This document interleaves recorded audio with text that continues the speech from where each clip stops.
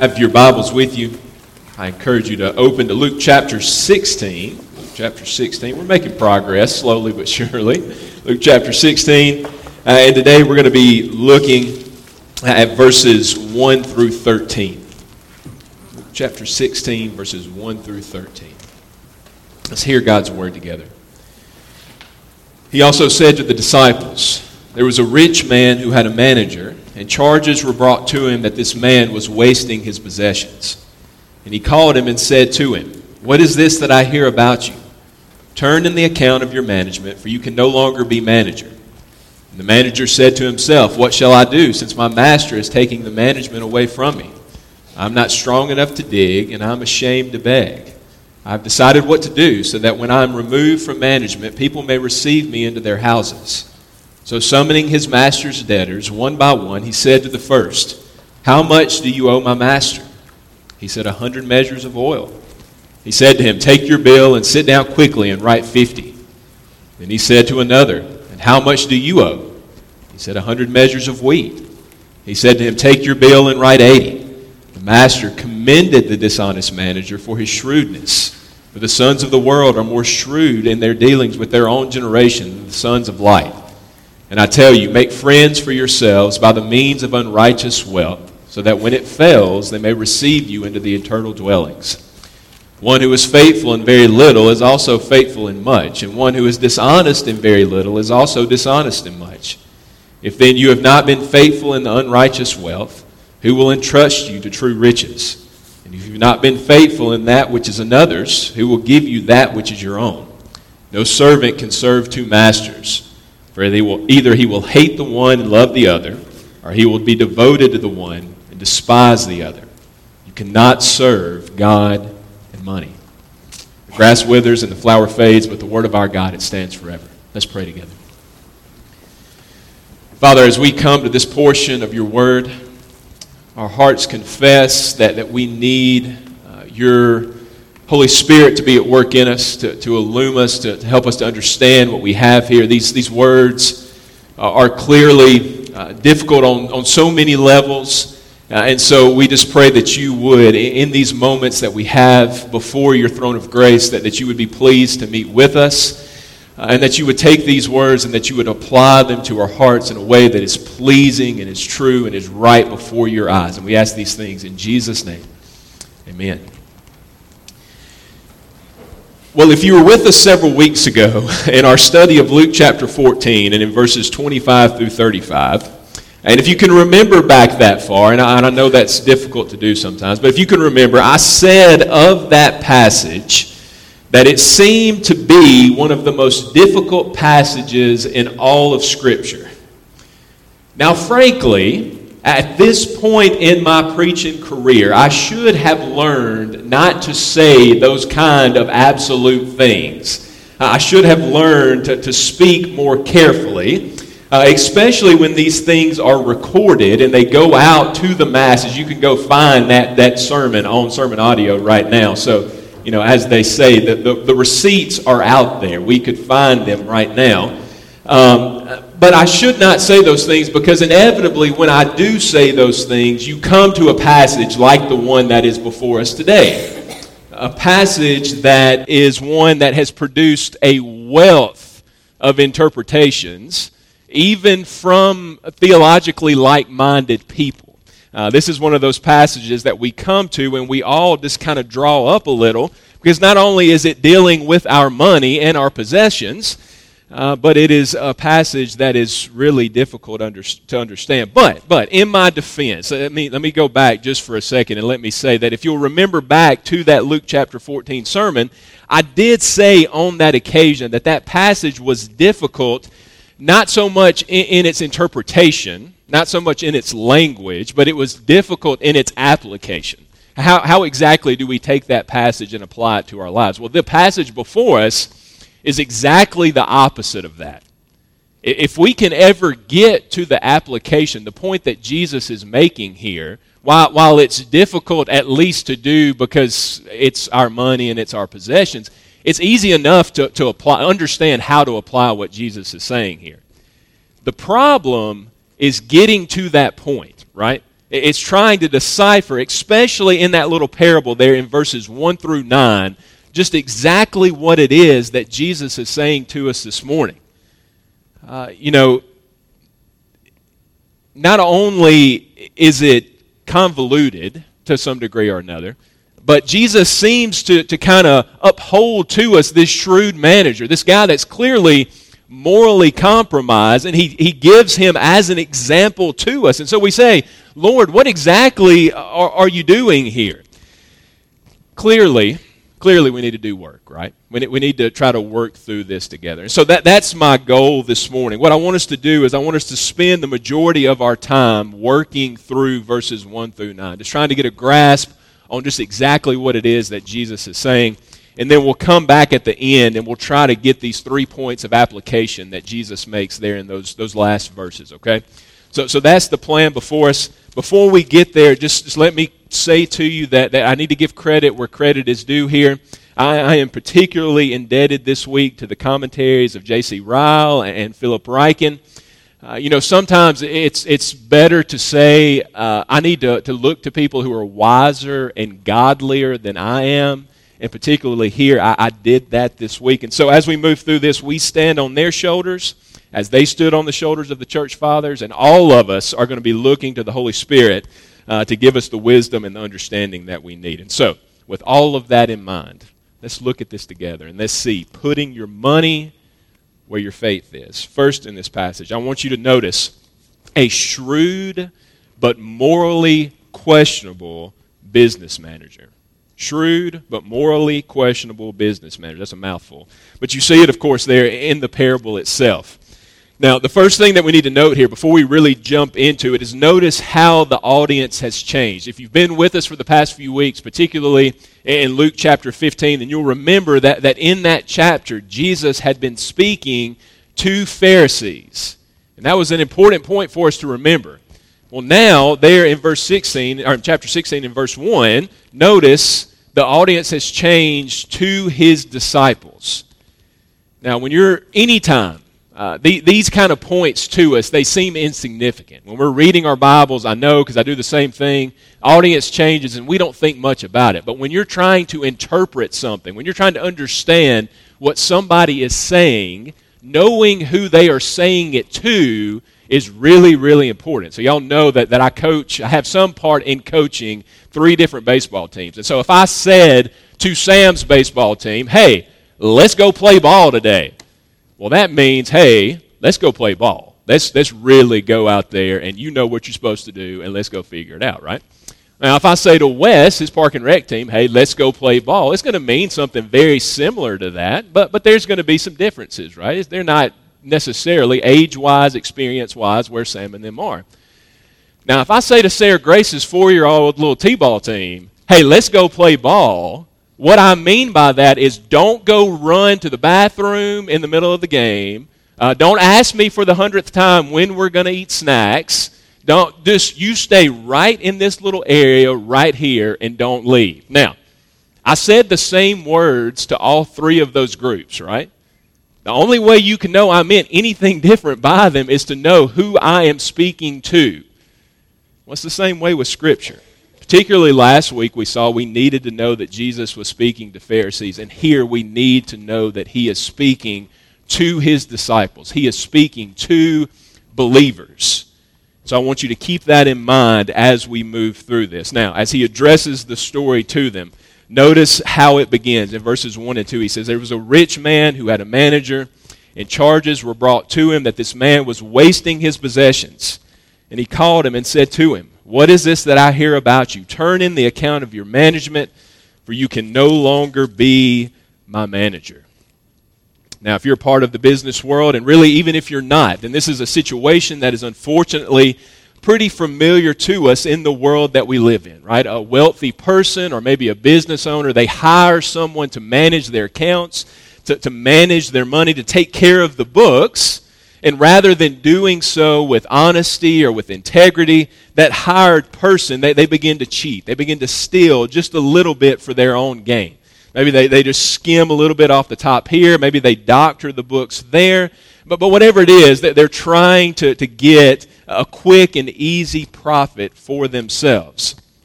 That's what this man has done here. And as is usually the case, at least in the long term, rarely do these things work out. And of course, he gets caught. Someone brings it to his boss, his manager, and says, hey, this man is stealing from you. And as we would expect, the master comes to fire him quickly. Now, I want you to notice, and this is sort of tangential. That's a hard word. I shouldn't have chose that word. I should have done a different one. It's really close. Just notice. Don't forget I said that. Just notice that at this point, when he's caught, that he begins to realize the reality of what he's done. It's when he gets caught that the weight of all of his actions really begin to settle in. He says, oh no, I don't have a job now. Not only do I not have a job, but notice in verse 3, he's honest enough with himself to say, hey, I'm not strong enough to go out and to dig ditches or to do manual labor. I'm also too proud to go and sit at the city gate and to beg for someone to give me money. And so it all hits him. The job that I had was the job that I needed, but I've made this poor decision, and so no longer do I have that job. And it's very unlikely that anyone is going to hire me to do that job, given these mistakes that I have now made. Now let's pause there just for a second to note a very familiar yet avoidable pattern. It's a pattern that should be familiar to all of us who are sinners, and that's every single one of us. You know, initially, the benefits of sin, that they seem so good and they seem so easy, and we dive in head first with no regard, with no thinking of what the consequences may be. But then, when we get caught, and inevitably, friends, that will happen, right? Inevitably, that's the reality of sin. It comes back to get us every single time, and when it does, all the weight of it all comes crashing down on us then. We begin to feel the truth. Maybe what we had before was not all that bad. Maybe we should have just been content with what God had provided for us. You know, they say once the toothpaste is out of the tube, you can't get the toothpaste back in the tube, right? And so it's best not to let it out to begin with. Now, if there's any dentist here, I'm sorry for that analogy. That's not the best one. But you know what I mean. Sometimes it's just best to think. If I had $1 for every time my mother said this to me when I was growing up, sometimes it's just best to think before you act, right? And in this case, for us as God's people, sometimes it's best to think of what God has said to us. Think of His word to us before we act. How many of us, me included, could be saved so much regret, so much hardship, so much trial, if we would simply rest in what God has said to us. But this man, he does not do that. And this is where the story seems to kind of go off the rails a little bit, right? I just made this point of application, and we think, well, Jesus is going to do the same thing. But notice that's not what happens. Rather than feel the regret of what he has done, this man begins to try to think of a way to get out of this. He begins to try to think his way through this decision that he has made.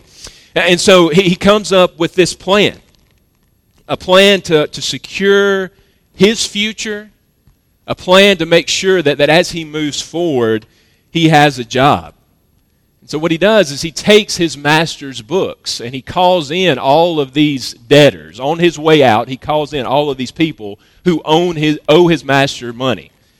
And he says, this is what I want you to do. Tell me how much you owe. And so the first person says, I owe 100 measures of oil. He says, all right. Well, take your ticket. Instead of 100, write down 50. Now, that didn't calculate to us very well. 100 to 50 is a lot. We get that. But that's, according to some measures, like 1,000 gallons of oil. So for them, that's a big deal. That's a lot, right? Next guy comes in and he says, I owe 100 measures of wheat. And he says, all right. Well, I want you to write down 80. Now again, that's almost 1,000 bushels of wheat that he is just cutting off. He's just riding away. Again, it's really important. We're getting to the heart of the matter here. So it's really important to recognize just exactly what's happening.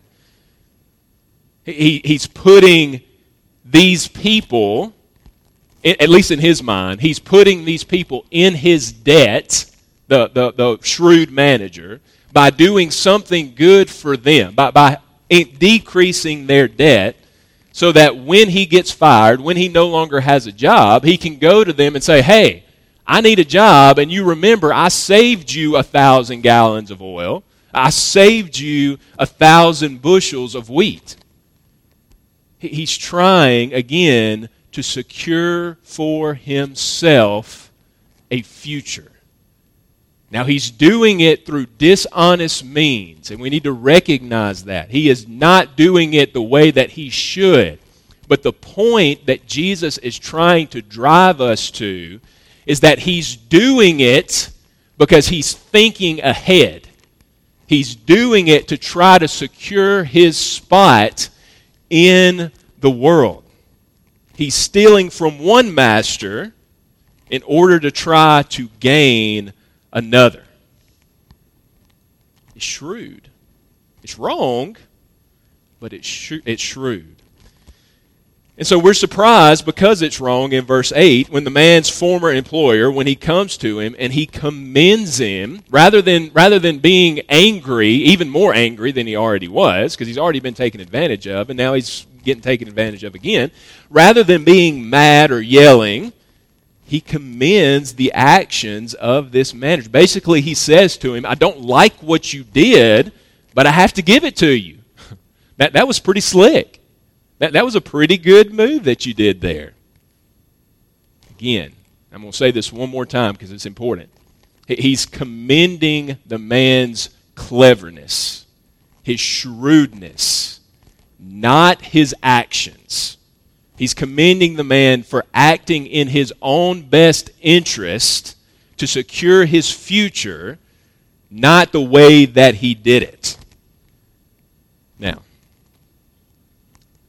all of that gets us to the question of who is it that is delivering this parable? It's Jesus, right? And he's about to use this man as an example to his disciples. And so, again, we have to ask, is Christ affirming sinful behavior here? Is he telling us if it will benefit us to do whatever it is that we need to do? Is he saying if we need to cheat, go ahead and cheat? If we need to steal a little bit here, then go ahead and do that. Well, again, I told you to remember who is it that he is speaking to? He's speaking to his disciples, people who have sat with him, people who have heard him say, you must take up your cross daily and follow me. People who have heard him say over and over and over again that the unrighteous will not get into the kingdom of heaven. People who he has called to live holy and righteous before the world. And so unless we're going to go back and undo all that we have seen for 15 chapters Jesus teach us to do, then clearly what he is saying to us is not to go live in a shrewd and in an unhonest way before men. Again, the point that Jesus is trying to make, and he makes it there in verse 8, is that just as worldly people do shrewd things to act in their own best interest, as heavenly people, as people who have been saved and know the eternal reality of this world, the fact that there is an eternal reality on this world, we should be acting shrewdly for them, not dishonestly, but with the things that God has given us.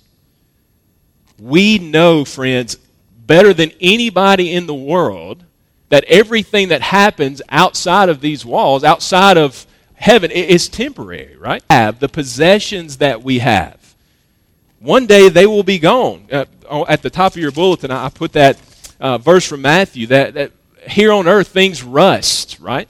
Money is stolen.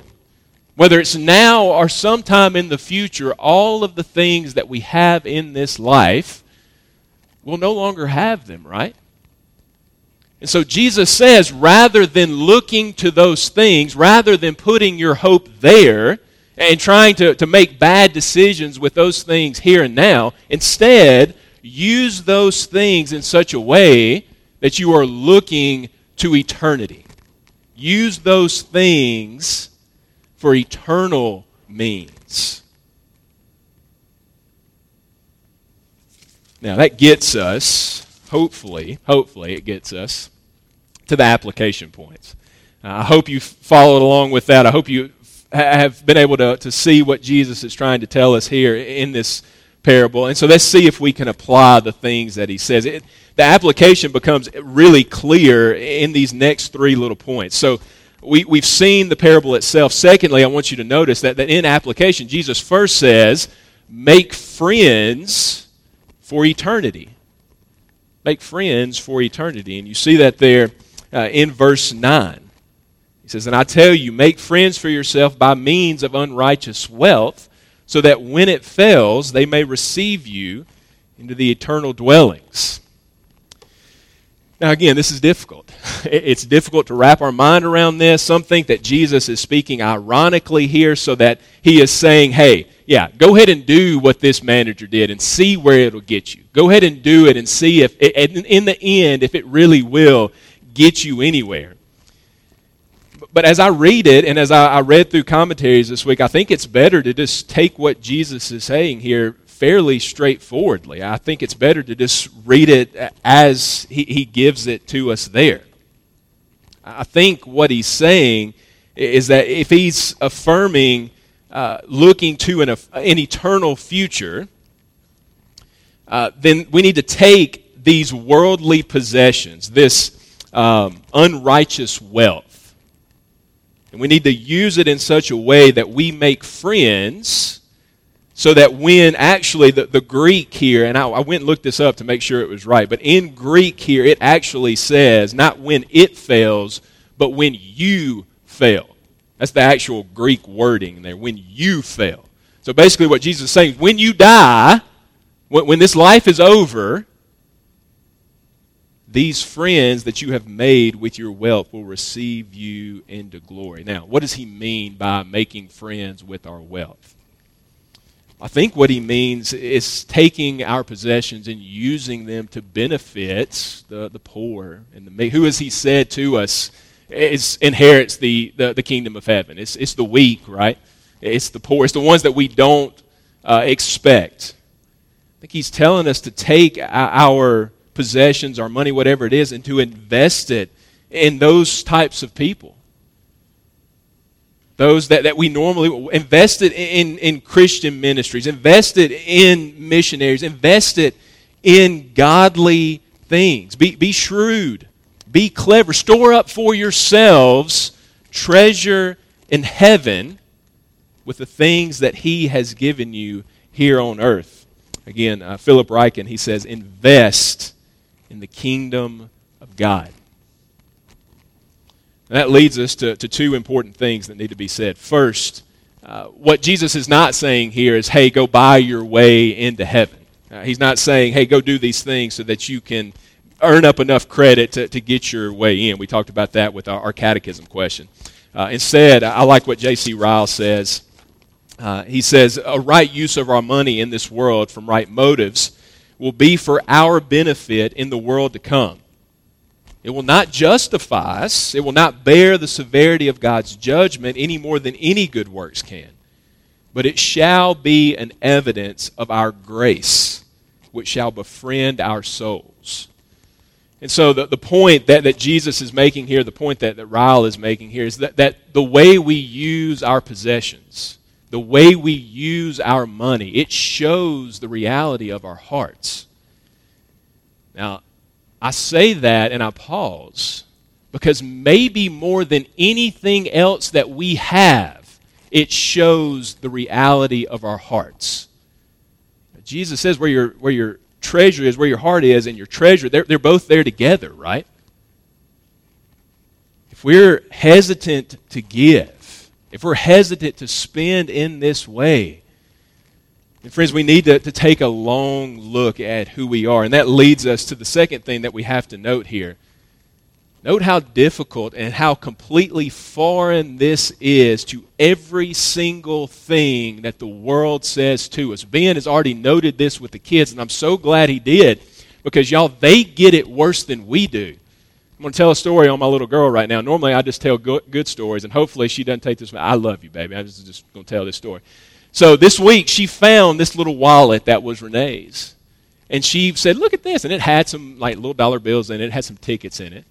Well, at first it was just great that she had this wallet. She was carrying it around with her. Well, before the week was over, any money she found was going in that wallet. If it was mine or Sam's or whoever's, it didn't matter. And then by the end of the week, she said, I need to have money in my wallet. Like, it didn't take very long for it to go from, hey, this is fun, to I need this. I need this in my possession, right? Now, she's 4. I'm 38, and some of y'all are older than me. We've been doing this a long time. Our hearts want those things, right? We want possessions. We want money, and we live in a world that tells us that's exactly what we deserve. That's exactly what we need. We need to pile up for ourselves as much as we can right now. We need to invest it. We need to secure our future here on this earth. We need to do everything we can to keep our money, keep what's ours. Well, friends, Jesus is saying the exact opposite thing to us. He's not saying to us that possessions are bad, because they're not. He's not saying to us that money is bad per se in and of itself, because it's not. But what he's saying to us is it is a very short jump from money to an idol. And that what we need is not to be secure right now. What we need to be is secure for eternity. So he says, use those possessions. Use them to build those treasures in heaven. The second point of application, and we'll try to move through this quickly, is he gives us the results of faithfulness and unfaithfulness. And look, this is easy enough for us to illustrate. When I was a kid, my parents would give me things to do, and they would slowly give me more responsibility, right? And money's a great example of this. So they might, when I was at some age, give me a $20 bill. And they would say, hey, bring me back the change. And if I showed myself to be faithful in doing that, then that was good. And later that moved to a checking account. They said, look, if you can manage this, then we'll move on from there. And then when I got a vehicle, they got me a credit card just for emergency purposes only. If you need it, use it. If I showed myself to be faithful in that, then they would keep moving on, right? Well, that's what Jesus is saying. He is the giver of all good things, as Ben reminded us. He owns all things, the cattle on 1,000 hills. Everything belongs to him. And what we are, the possessions that we have, are simply stewards of those things, right?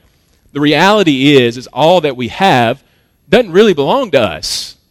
It belongs to God, and he has given it to us to use the way that he sees fit.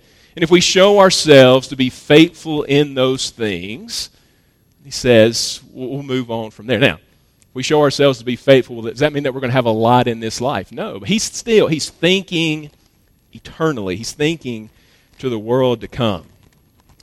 Now, just quickly, I want you to note, too, that I think Jesus has spiritual gifts in mind here, too.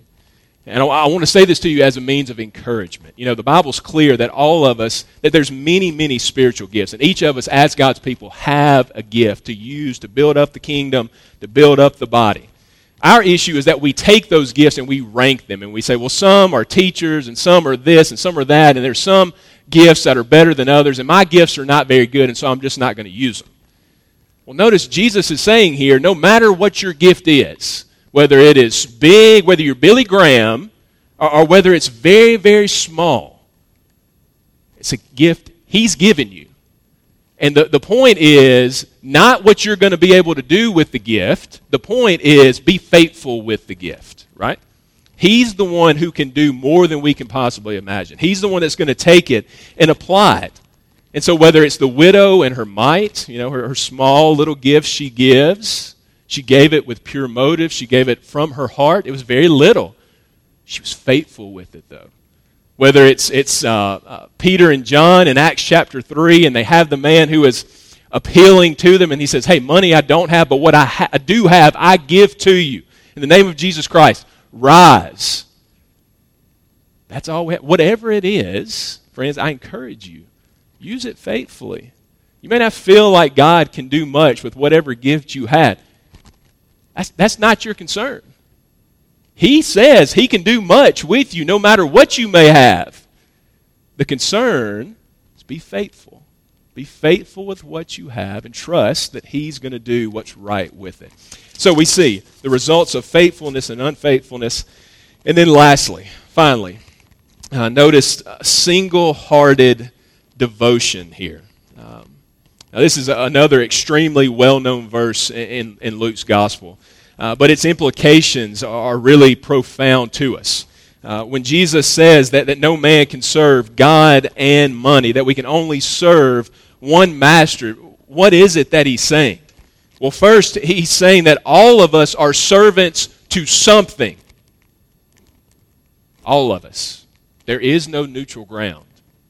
Every single one of us are serving something right now. Now, in this case, He gives us two options. One of them is money that we can be a slave to, and it will enslave us, and it will lead us to destruction and regret and all of those things. He says the other thing that we can be enslaved to or a servant to is God. Now, we hear that and we pause, but Paul affirms this, right? He says in Philippians, Paul and Timothy, slaves of Jesus Christ. Now, that servitude is the only relationship, however, that will lead us to true freedom. It's the only relationship that will lead us to real satisfaction. Lastly, notice here, you got these two options, and you can't serve both of them. There's one master. In all of our lives, no matter how much we try to serve both, ultimately, one of them is going to rule the day. And so the question as we try to conclude this is, which one's it going to be?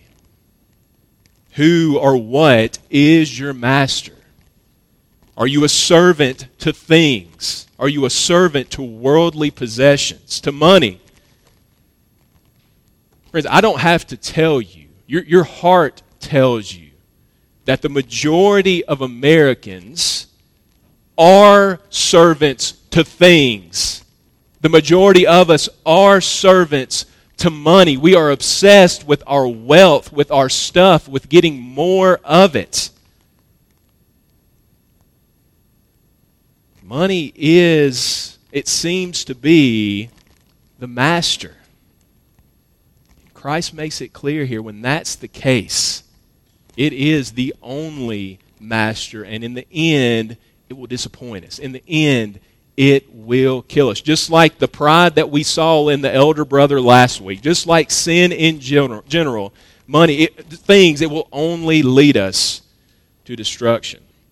But there's another master.